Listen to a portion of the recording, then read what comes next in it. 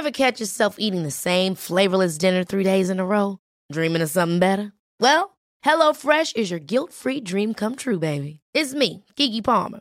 Let's wake up those taste buds with hot, juicy pecan-crusted chicken or garlic butter shrimp scampi. Hello Fresh. Stop dreaming of all the delicious possibilities and dig in at HelloFresh.com. Let's get this dinner party started.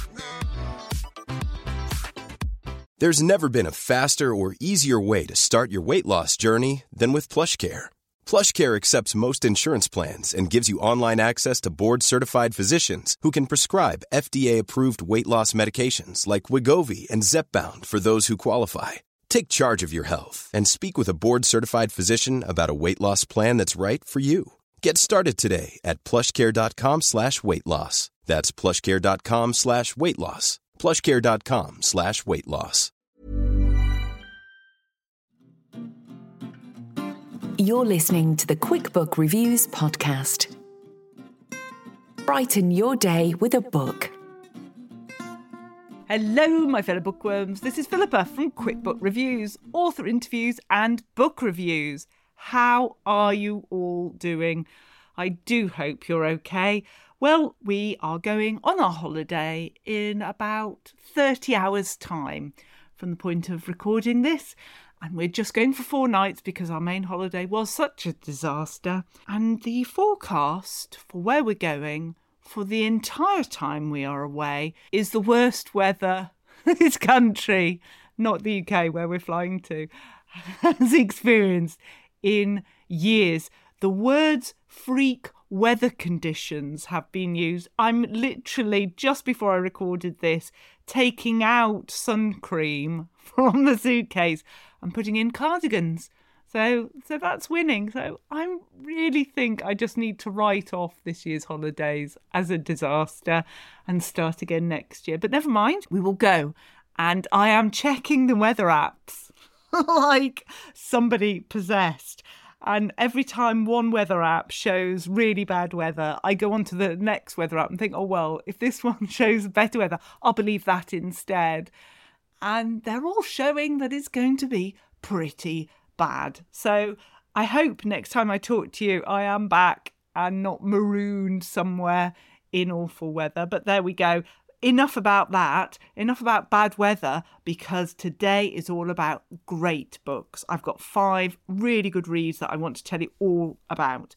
And the books are Everyone Here Is Lying by Shari Lapena, and Shari is going to come on and talk to us about that book. Then we've got The New Wife by Delaney, and JP is going to come on and talk to us about that book. Then I'm reviewing You're Not Supposed to Die Tonight by Kaylin Bayron, Abroad in Japan by Chris Broad, and The Simple Truth by James Buckler. Those are your 5 books. Let me tell you all about them, because honestly, I'm really excited to talk to you about these books. So the first one, sorry for the noise of the books being moved about, Everyone Here Is Lying. Let me read you the blurb. Welcome to Stanhope, a place for families. William Wooler is a family man on the surface, but he's been having an affair that ended horribly this afternoon at a motel up the road. So when he returns to his house, devastated and angry to find his difficult 9-year-old daughter Avery unexpectedly home from school, William loses his temper. Hours later, Avery's family declares her missing. Suddenly, Stanhope doesn't feel so safe, and William isn't the only one on his street who's hiding a lie. As witnesses come forward with information that may or may not be true, Avery's neighbours become increasingly unhinged. Who took Avery Wooler? Nothing will prepare you for the truth. Brilliant. Let's go and talk to Shari now. Well, it is my huge pleasure to welcome back to the podcast Shari Lapena, whose most brilliant and wonderful latest book is called Everyone Here Is Lying. Shari, welcome back. Thank you. It's so good to have you on the podcast again, but let's start with the real basics. Could you give us a summary of this story? Yes, okay. It's about a missing 9-year-old girl called Avery, and she goes missing one afternoon after she's been sent home from school for misbehaving in choir, and she's not supposed to come home by herself. She's supposed to wait for her older brother, Michael. But she goes home on her own and lets herself into the house. And unbeknownst to her father, who's out having an affair at a motel, he's at this hotel and he gets dumped. And he, at loose ends, he goes back to what he thinks is going to be an empty house. And he finds his daughter there. And she's a very challenging little girl. She's very bright. She's quite difficult. She's quite oppositional and is quite challenging. And so they get into a bit of an argument and he hits her and knocks her to the floor. And then there's a little interaction between them where he's bargaining with her, please don't tell your mother. And you can see that she's a bit manipulative and that there are problems in this family. Anyway, he leaves, leaving her home alone. And a short time later, her brother comes home. He can't find her anywhere. And she's declared missing by the family. And of course, the police become involved and they look very closely at the father, who cannot disclose where he was that day because he was with his lover and he's not supposed to be. But they start to look at the family very closely, and clearly the family has some problems with how they handle the daughter. And then as the investigation moves outward, we meet lots of people on the street who all sort of know something or think they know something or pretend they know something about what happened to Avery. And it all becomes very complicated and everyone's under a microscope and everyone becomes very unraveled. And of course, the reader is like, where the heck is Avery? And the time is running out. So it's a tense read, I think. Fantastic. Now, you're very kindly going to read us a little bit from the beginning of the book. Yeah. So this is chapter 1. They don't speak as William walks her to her car parked behind the motel. They never leave their cars out front where they might be recognized. No one will ever know they were here. At least this is what they tell themselves, what they have told themselves every time over the last few months as their affair kindled, burned brightly. But now it has been abruptly snuffed out by her. He didn't see it coming. They'd met at their usual motel on the outskirts of town where no one knows them. It's on the main highway. They had to be discreet. They couldn't meet in their own homes because they're both married, and she apparently wants to stay that way. Until half an hour ago, he hadn't really had to think about it. He feels like he's had a rug pulled out from beneath his feet, and he still hasn't regained his balance. They stop at her vehicle, and he leans in to kiss her. She averts her face. Despair and desperation take hold, the realization that she really means it. He turns quickly and walks away, leaving her standing there, keys in her hand. When he gets to his car, he looks across to her, but she's already starting the engine and driving away in a burst of speed, as if making a point. He stands there bereft, watching her go. Something had seemed different about her today. He always arrived at the motel first, checked in, paid in cash, got the key, and texted her the unit number. Today, when she knocked and stepped inside, she'd pulled him close and kissed him more hungrily than usual. There were no words. They tore off each other's clothes the same way as always, made love the same as always. Afterward, she usually lay with her head on his chest, listening to his heart, she'd say. But today she sat up against the headboard and stared straight ahead, looking at the two of them in the bureau mirror. She'd pulled the white sheets up to cover her breasts, also unlike her. She wasn't listening to his heart anymore. We have to end this, she said. What? He looked up at her, startled, then pulled himself up to sit beside her. What are you talking about? He studied her, such a beautiful woman, the bone structure, smooth blonde hair, the natural glamour reminiscent of an old-fashioned film star. He felt a surge of alarm. She turned her head and looked at him then. William, I can't do this anymore. I have a family, kids to think of. I have kids, too. You're not a mother. It's not the same. It didn't stop you before, he pointed out. It didn't stop you today. Fantastic. How did you get the idea for this story? It was just, I wanted a story where a little girl went missing, and I didn't want her to be a typical little girl who goes missing, perfect little girl that everybody loves and everybody thinks is perfect. I wanted her to be a troubled little girl, and I wanted the family to have, dysfunction in it. I wanted them to actually see something wrong with the family there to heighten the fear that the family might have done something to her. And I wanted the child's, her behaviors to cause a split between the two parents who handle her differently. So the father wants to set boundaries. It doesn't work. She ignores them. The mother doesn't want to set the boundaries quite so much. Anyway, they disagree. It damages their marriage. So the idea that I had was simply the father hitting the girl so hard that she fell to the floor, and then him kind of bargaining with her, and then and then she would go missing, and then we would start to see what would happen. So once I had that scene in my head, I thought, well, let's give him an affair that's ended so that he's upset and comes home early. And that sort of, and then from there, I just went from there. Lots of your books are about families. Do you go to family get-togethers with a notepad? I went to a family get-together yesterday, but I didn't take a notepad. I keep it all up here. But no, there was nothing really, no. But, I hear stories all the time, families, and I never use them directly. But, you look at any family, there's all kinds of stuff, always. I mean, my family has stuff. I'm sure your family has stuff. There's lots of stuff.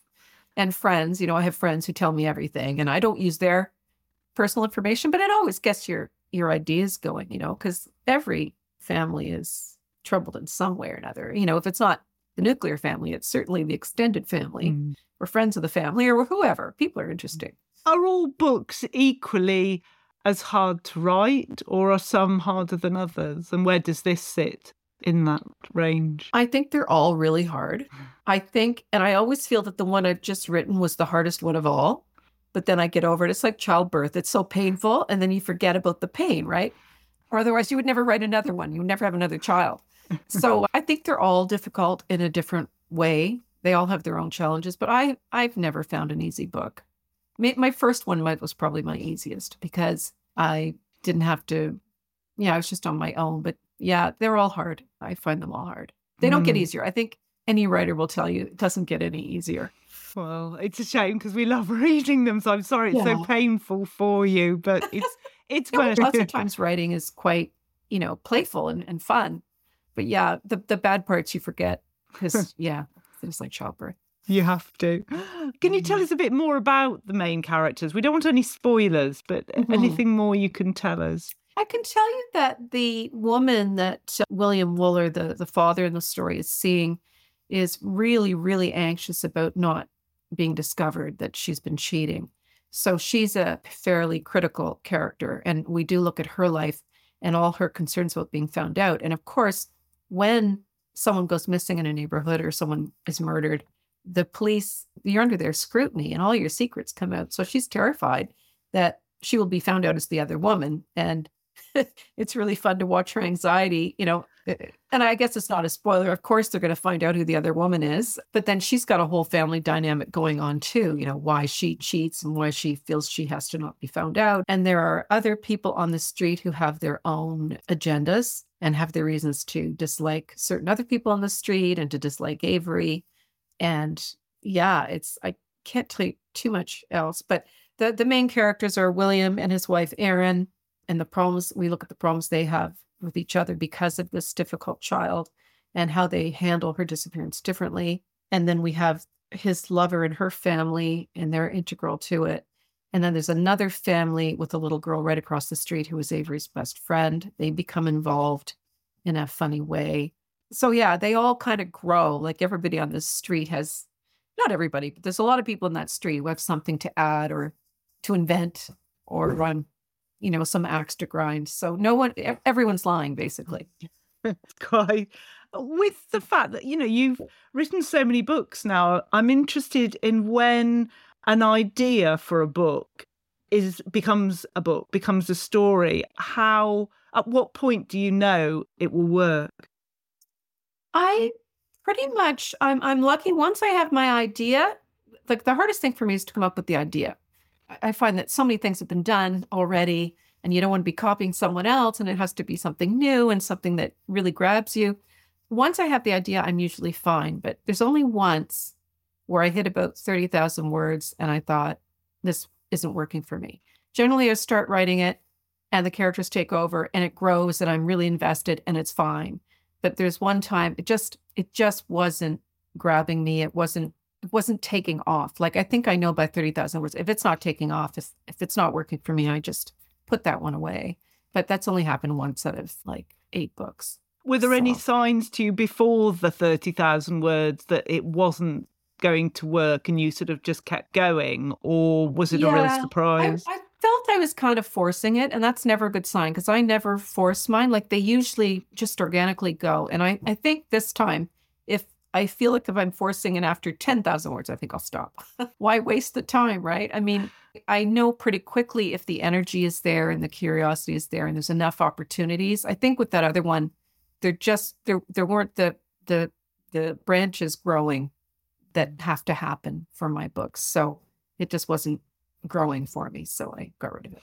And when you were writing Everyone Here Is Lying, did the book ever surprise you at any point?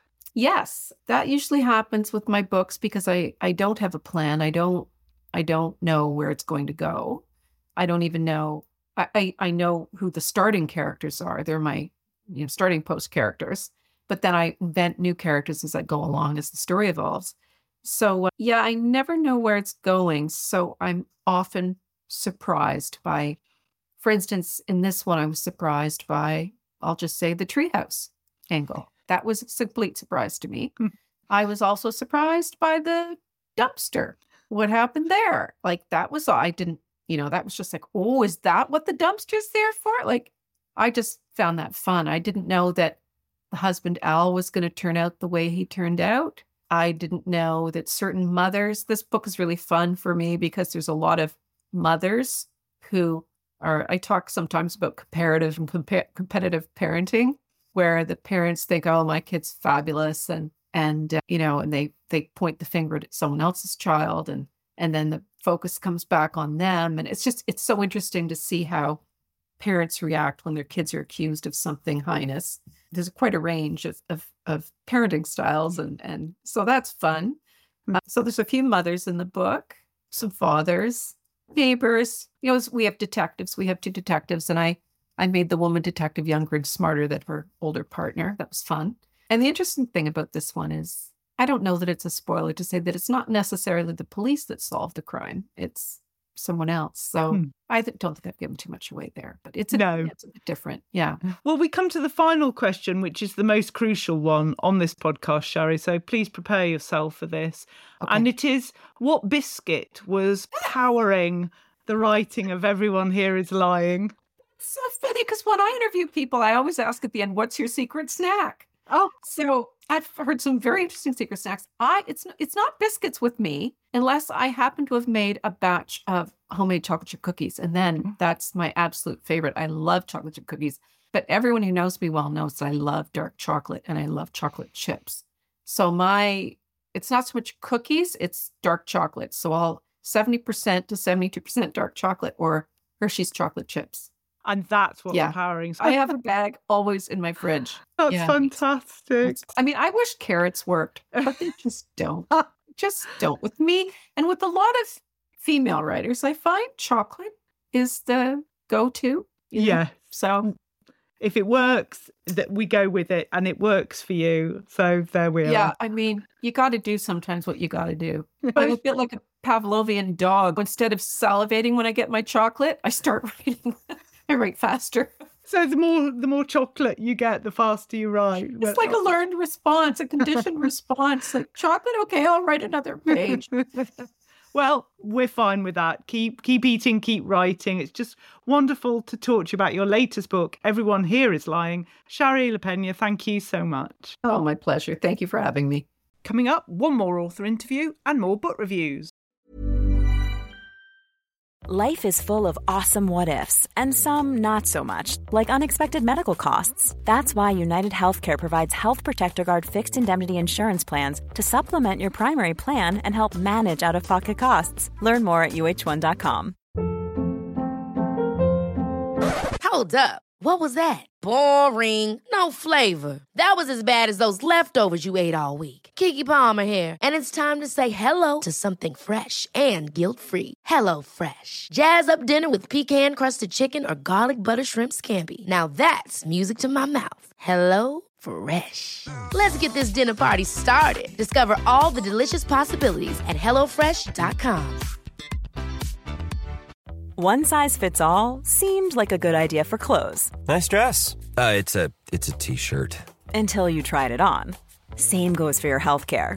That's why United Healthcare offers a variety of flexible, budget-friendly coverage for medical, vision, dental, and more. So whether you're between jobs, coming off a parent's plan, or even missed open enrollment, you can find the plan that fits you best. Find out more about United Healthcare coverage at uh1.com. That's uh1.com. Many of us have those stubborn pounds that seem impossible to lose, no matter how good we eat or how hard we work out. My solution is PlushCare. PlushCare is a leading telehealth provider with doctors who are there for you day and night to partner with you in your weight loss journey. They can prescribe FDA-approved weight loss medications like Wegovy and Zepbound for those who qualify. Plus, they accept most insurance plans. To get started, visit plushcare.com/weightloss. That's plushcare.com/weightloss. So the next book is The New Wife by J.P. Delaney, and let me read you the blurb on this one. When Finn Henson gets a call from his sister Jess to say their father has died, neither is heartbroken. Their parents divorced many years ago, after which their father, Jimmy, continued to live a bohemian lifestyle in sun-soaked Mallorca. Ownership of his beautiful but dilapidated farmhouse in the mountains now passes to Finn and his sister. The only problem is that Jimmy recently remarried and his new wife, Wensa, is still living there. The pair agree that Finn should go to Mallorca and tactfully take possession of their inheritance. When he arrives, however, Finn is surprised to find that Finca Sequoia has been completely transformed into a chic Mediterranean bolt hole by Wensa and her 27-year-old daughter, Rosa. The Spanish police, meanwhile, are asking awkward questions about Jimmy's death. And let's go and talk to J.P. Delaney about this book now. Well, it is my hugest of huge pleasures to welcome to the podcast today J.P. Delaney, whose latest fantastic book is called The New Wife. Welcome to the podcast. Thank you for having me. Let's start with the real basics. Can you give us a summary of this book? Yeah, it's got a very simple premise in that there's a young man in his 30s. He grew up, spent the first 15 years of his life in Mallorca, and then his parents divorced. And his parents were hippies, and their only asset was a sort of dilapidated farmhouse in the Mallorcan countryside. And the deal was that the father would go on using it for his lifetime, but when he died, his children, the two of them, would inherit. And so we start with the young man discovering that he's inherited this house. And the only slight problem is that his father has recently remarried for the third time. And they're not quite sure if the new wife knows about this inheritance. So he is dispatched to go and tactfully remind her that the house is not hers. And when he gets there, he gets two surprises. The first is that this once dilapidated house is now an absolutely beautiful Mediterranean bolt hole, fantastically restored by the new wife. And the other is that she has a daughter just slightly younger than him. And he starts to develop feelings for the daughter, and he's sort of agonizing over what his moral responsibility is in this situation. You know, can he just throw them out of their home? His sister's view is very much, yes, we should throw them out and sell. He's trying to work out something a bit more nuanced, but in the process, he falls more and more heavily for the daughter, and we're never quite sure, because we only see it from his perspective, we're never quite sure what the truth of the situation is, whether they are perhaps being slightly more manipulative than he realises, or whether in fact that's just his sister being cynical. What a summary that is. It just makes me want to pick up the book again and read it a second time. Now, you've agreed very kindly to read us a little bit from the book. It's from the opening page. Yes, so this is a kind of prologue. In rural parts of Mallorca, you still come across clusters of carob trees surrounded by high nets, open to the sky. These are trampes, the songbird traps. The farmers coat the branches with sticky lime. When migrating thrushes and other small birds land on them, they get stuck in the lime and, after a few hours of struggle, die from exhaustion, ready to be plucked off the branches next morning. Rosa told me once that they do something similar in Albania. But there, she said, they used mist nets, so called because the mesh is so fine the birds can't see it, or if they do, they mistake it for harmless floating spider's threads. But the aim is similar, to entangle the bird before it fully realises what's going on, so that its increasing struggle to free itself is the very thing that eventually kills it. The glue and the net, two different ways of hunting. But in both cases, the prey doesn't even realise it's being hunted until it's much too late. What a great opening. Now, with all the books that you've published, why this book? Why now? Well, that's an interesting question because I actually started it just before lockdown. I was going to go and do a research trip to Mallorca.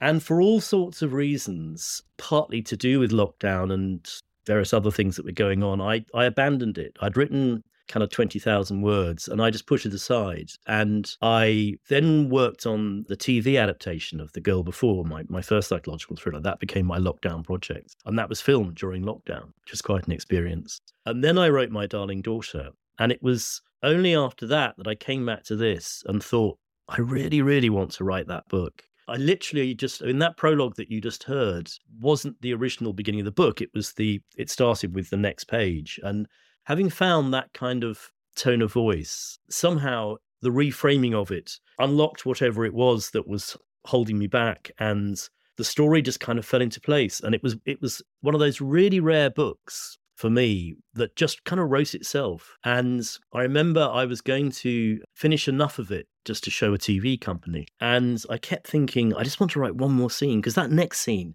that's really good. I'm just going to do a few more pages, and then a few more pages, and a few more pages. Before I knew where I was writing, the big finale at the end. And what I wrote is, in that first draft, is almost unchanged. So as I say, that very, very rarely happens to me. And, I think I'm probably paying for it in the karma of my next book, which is proving much harder to write. Interesting, though, that a book has sort of burned itself into your mind and it wouldn't let go of you until you had finished its story. Have any of the characters stayed with you after you finished it? No spoilers, but have any stayed in your mind? Oh, very much so. Very much so.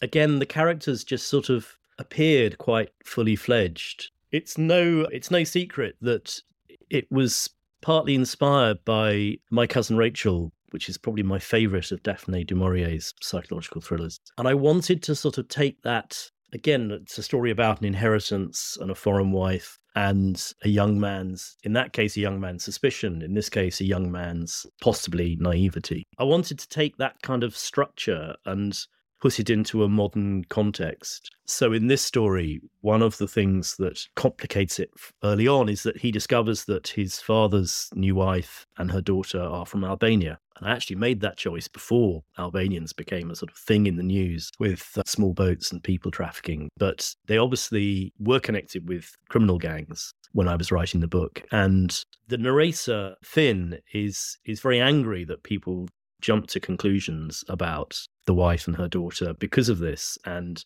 sees himself partly as defending them against the kind of casual racism of the police and other suspicious types. And then the reader has to kind of make up their own mind based on the information they have. How do you know when an idea will be a book? At what point do you know it would work? It's so hard. I mean, I spend longer looking for ideas and working on the sort of idea than I do actually writing the book usually. And I have abandoned books, and I know other authors who have abandoned books, and I have notebooks full of ideas. But of course, they're not really notebooks of ideas. They're notebooks of failed ideas, because for one reason or another, I haven't actually written them. And I sort of hope that one day perhaps two of these ideas will combine. I mean, that's often the key. An idea that's big enough for a book is actually two ideas that have come together, or two personalities who you can see their relationship. I think I'm a great believer that all books are about a relationship at their core, and finding that interesting relationship, even in a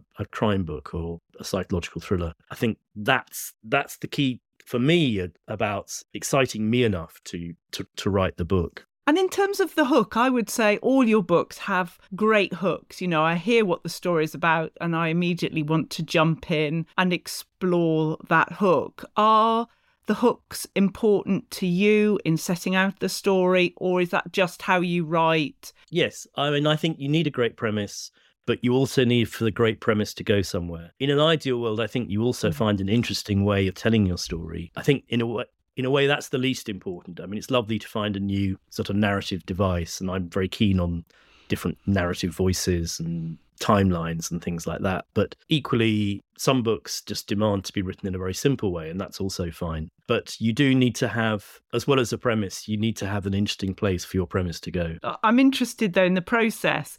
Which is more painful for you, the plotting or the editing? Probably the plotting, because you're sort of conjuring something out of nothing. Once you've finished a draft, sometimes you think, well, I've finished a draft and there's actually nothing there. But sometimes you think, no, if I do this and this and this, and you're sort of moulding it, and that's more of a process. It's less, I'm a great believer in rewriting, and I think rewrites are where things become good. But equally, you have to have something there to rewrite. And that's probably the harder bit, is particularly in this genre where, there are quite a lot of books which have quite similar sort of progressions, quite similar character arcs, and you just need something to make yours stand out from the others, I guess. What's the scariest part of writing a book, from the first day of coming up with the ideas to publication day and beyond? Is there one day that's like the scariest day of all? I think once you've had the idea and you've got a decent idea, then I think that's the scary bit over.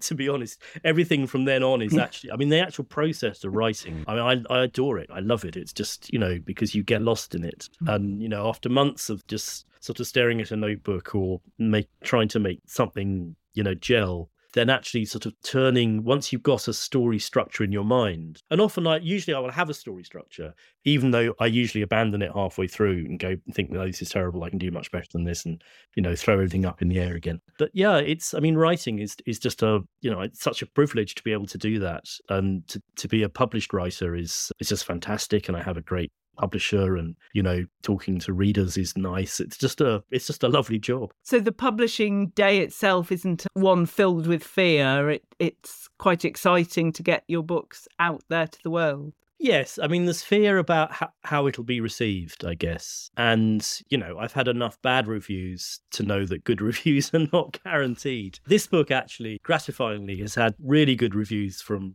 critics. It's polarized readers more, I think. I do a couple of things in it which some readers, don't like. And I think the first sort of week or so, I will go and look at the reviews on the Waterstones website or Amazon or bloggers and just see what everyone's thinking. And, it's the old thing that you can have 5 good ones and 1 bad one. It's the bad one that sticks with you, particularly if it says something where you go, oh, I knew I should have fixed that, But with this one, I made some choices that I knew not everyone would get. It's an unusual thriller in that it's more of a love story, and you're not quite sure actually if a crime is being committed or if a crime is being committed. And if what you want is a very traditional thriller, then this book will probably not be for you. But if you're happy to read about a relationship as it develops, and it develops a bit like a game of cat and mouse, but you're not quite sure who's the cat and who's the mouse. And yeah, so it's slightly different, but I like that about it. It kind of excited me in the writing of it. Gosh, I'm sure. Yes, absolutely. Well, we come to the final question, JP, which is the crucial one on this podcast. So please prepare yourself for this. And that is, what biscuit was powering the writing of The New Wife? What was your biscuit of choice? I don't actually eat biscuits. I don't have a sweet tooth. I only have a savoury tooth. So I eat a lot of cheese. So the only biscuit I really would say that I eat are Peter's Yard, absolutely bog standard, classic cheese crackers. Fair enough. So biscuits are being consumed, I suppose, but with a plethora of cheese on top. Exactly. Much too much cheese. I eat. What is your cheese of choice? Well, I'm incredibly fortunate in that I live near Oxford, and we have a fantastic cheese company called the Oxford Cheese Company who deliver, and it's quite lethal. They've got hundreds of cheeses, particularly good actually with French cheeses. I would say Comte is probably my absolutely favourite cheese, but there are many, many that I could highlight on their website, which are absolutely fantastic. Well, if the cheese keeps helping the writing of your books, you need to keep that order going immediately to keep the cheese flowing. JP Delaney, whose latest book is The New Wife, thank you so much. Thank you. So now let's go to You're Not Supposed to Die Tonight by Kaylin Bayron. This was a book I read on holiday. It's a YA sort of horror, but I found myself laughing at times, and I had wonderful sprayed edges. There were sort of yellow sprayed edges with splatters of blood on. Brilliant. Oh dear. I know. I'm a one. Anyway, let me read you the blurb. Charity Curtis has the summer job of her dreams, playing the final girl at Camp Mirror Lake. Guests paid to be scared in this full-contact terror game as Charity and her summer crew recreate scenes from a classic slasher film, The Curse of Camp Mirror Lake. The more realistic the fear, the better for business. But on the last weekend of the season, Charity's co-workers begin disappearing. And when one ends up dead, Charity's role as the final girl suddenly becomes all too real. If Charity and her girlfriend Bezzy hope to survive the night, they'll need to figure out what the killer is after. But as they unravel the bloody history of the real Mirror Lake, Charity discovers that there may be more to the story than she ever suspected. Now, let me read you the first few sentences of this one. Chapter 1. My hands are smeared with blood. Dirt sticks under my nails. My jeans are ripped at the knee and my t-shirt is stained because I had to claw my way out from my hiding spot under the supply cabin. He is too close and I can't risk staying here. I love this book. I love the different premise that she's actually sort of acting out this horror experience that people choose to take part in. So when you start the book, you feel comfortable because you think, oh yes, it's all a game. But as you've heard from the blurb, things then take a different turn. And what might be a game initially is not. Yes, I was laughing out loud at times because it's just... Is it serious? Well, it is a serious horror book, but it's also funny. I don't know. I just enjoyed it. It was a romp. I enjoyed it so much. I immediately went and ordered more of Kaylin's books, one of which I'm actually reading now and just into, which is called Cinderella is Dead. I thought this book, You're Not Supposed to Die Tonight, was different, fresh, consuming. It had everything. And I don't know what sort of a reader I am anymore. Now I'm reading YA with a dose of horror. What is going on? All I know that's going on is it's a great book. And another thing that I don't normally do, your next book is non-fiction. This is called Abroad in Japan, 10 Years in the Land of the Rising Sun by Chris Broad. Let me read you the blurb of this one. When Englishman Chris Broad landed in a rural village in northern Japan, he wondered if he'd made a huge mistake. With no knowledge of the language and zero teaching experience, was he about to be the most quickly fired English teacher in Japan's history? Abroad in Japan charts a decade of living in a foreign land and the chaos and culture clash that came with it. Packed with hilarious and fascinating stories, this book seeks out to unravel one of the world's most complex cultures. Let me read you the first sentence of this. Prologue, The Interview, January 2012. I was sitting in the corner of one of the cavernous rooms at the Japanese Embassy in Mayfair, London. The room was impressive, with a golden chandelier dangling from the ceiling and a lavish red carpet. But it was practically empty, giving me nothing to distract me from my mounting nerves. The only furniture was a table, on top of which sat a clipboard holding the results of the English grammar test I'd just completed. It took all my self-control not to sneak a peek. I got an email about this book and thought that sounds interesting. And I thought, oh, should I get it? I don't know. Then I was in a bookshop and thought, oh, I'm going to have a read. You know, when you're not sure about a book, so you look at the first page and have a feel and it sang to me. The book sang to me, so it came home with me. I did pay for it. I didn't steal it. But yes, it sang to me and I needed to read it. And I am so glad I did. I found it easy to read, so interesting, made me look at things differently. I was captivated by it. It was funny, light in some ways, serious in others. Just a great read. And so, yes, who am I? What books am I reading this time? I don't know. But yeah, Abroad in Japan, Chris Broad, excellent. And the final book is called The Simple Truth by James Buckler. I've had this one for a bit to read and I finally got round to it. This is the blurb. A young woman is dead. A very wealthy client needs a favour. You're a newly qualified lawyer and this could be your big break. So you jump at the chance. The case is about to be closed. All you have to do is talk to a family, ask them to sign some papers. How difficult could it be? Their daughter was found dead at a beauty spot on the outskirts of London in what you're told was a tragic suicide. Only you can uncover what really happened. But the truth is never that simple. And this case could cost you your life. Prologue. Mist drifted over the frozen ground. Dawn was breaking. A low winter sun skirted the treetops. The marshland lay still, the reed beds dusted with frost. To the south, the Thames curled through the landscape, rippling over the mudflats where its flow met the incoming tide. Beyond the horizon, London began to stir as the city woke to a new day. I enjoyed this book. I really did. And I was finding it hard when I was reading this book. Not a reflection on the book, but I was going through this phase. I don't know if anyone else does, but you agonising over which book to read because there's so many to choose from. And when you sit down and start the book, there are about another 3, 4 or 5 books calling you saying, no, read me, read me. And it's very hard to actually get into the book. So you get into the book and probably from about, I don't know, a third through to 2/3 through, you're really into it. And then for the last third, you're aware that you're coming to the end. And all you can do is hear these other 3, 4, 5 books saying, oh, read me next. When you finished it, read me. And I'm just trying to switch that off in my head and just sit and enjoy the story. So considering all that was going on with me, this book still kept me gripped. So that just shows. I thought it had lots of turns. It's not your typical thriller. It's not your typical crime book. It's a sort of a combination of all of that. There was the pace, the tension. I thought it was a good book. And until I picked it up in a bookshop, I hadn't heard anything about it. So, yeah, really glad I got it and really glad I read it. So those are your books. That's it today. Shall I give you a quick recap on what we've gone through? We've had Everyone Here Is Lying by Shari Lapena, and Shari very kindly came on to talk to us about that.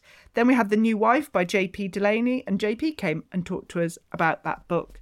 Then we had, if I can find it because it's hiding, You're Not Supposed to Die Tonight by Kaylin Bayron. And then we had Abroad in Japan by Chris Broad. And finally, we had, my puzzle books are not working. Here we go.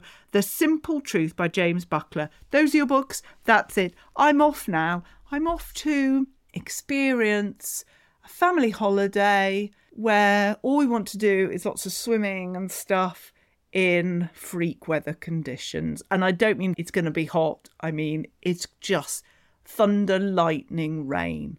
So, yeah, that's me. I'm off. At least I'll get some reading done. That's true. Let's focus on the positives, Philippa. Come on. Anyway, I'm off. I hope you're okay. Some of you have been in touch and you're going through all sorts of things. So I'm just thinking of you, sending you all my love, and I'll speak to you very soon. Take care now. Bye-bye. You've been listening to the Quick Book Reviews podcast. That's enough books, said no one, ever. See you again soon.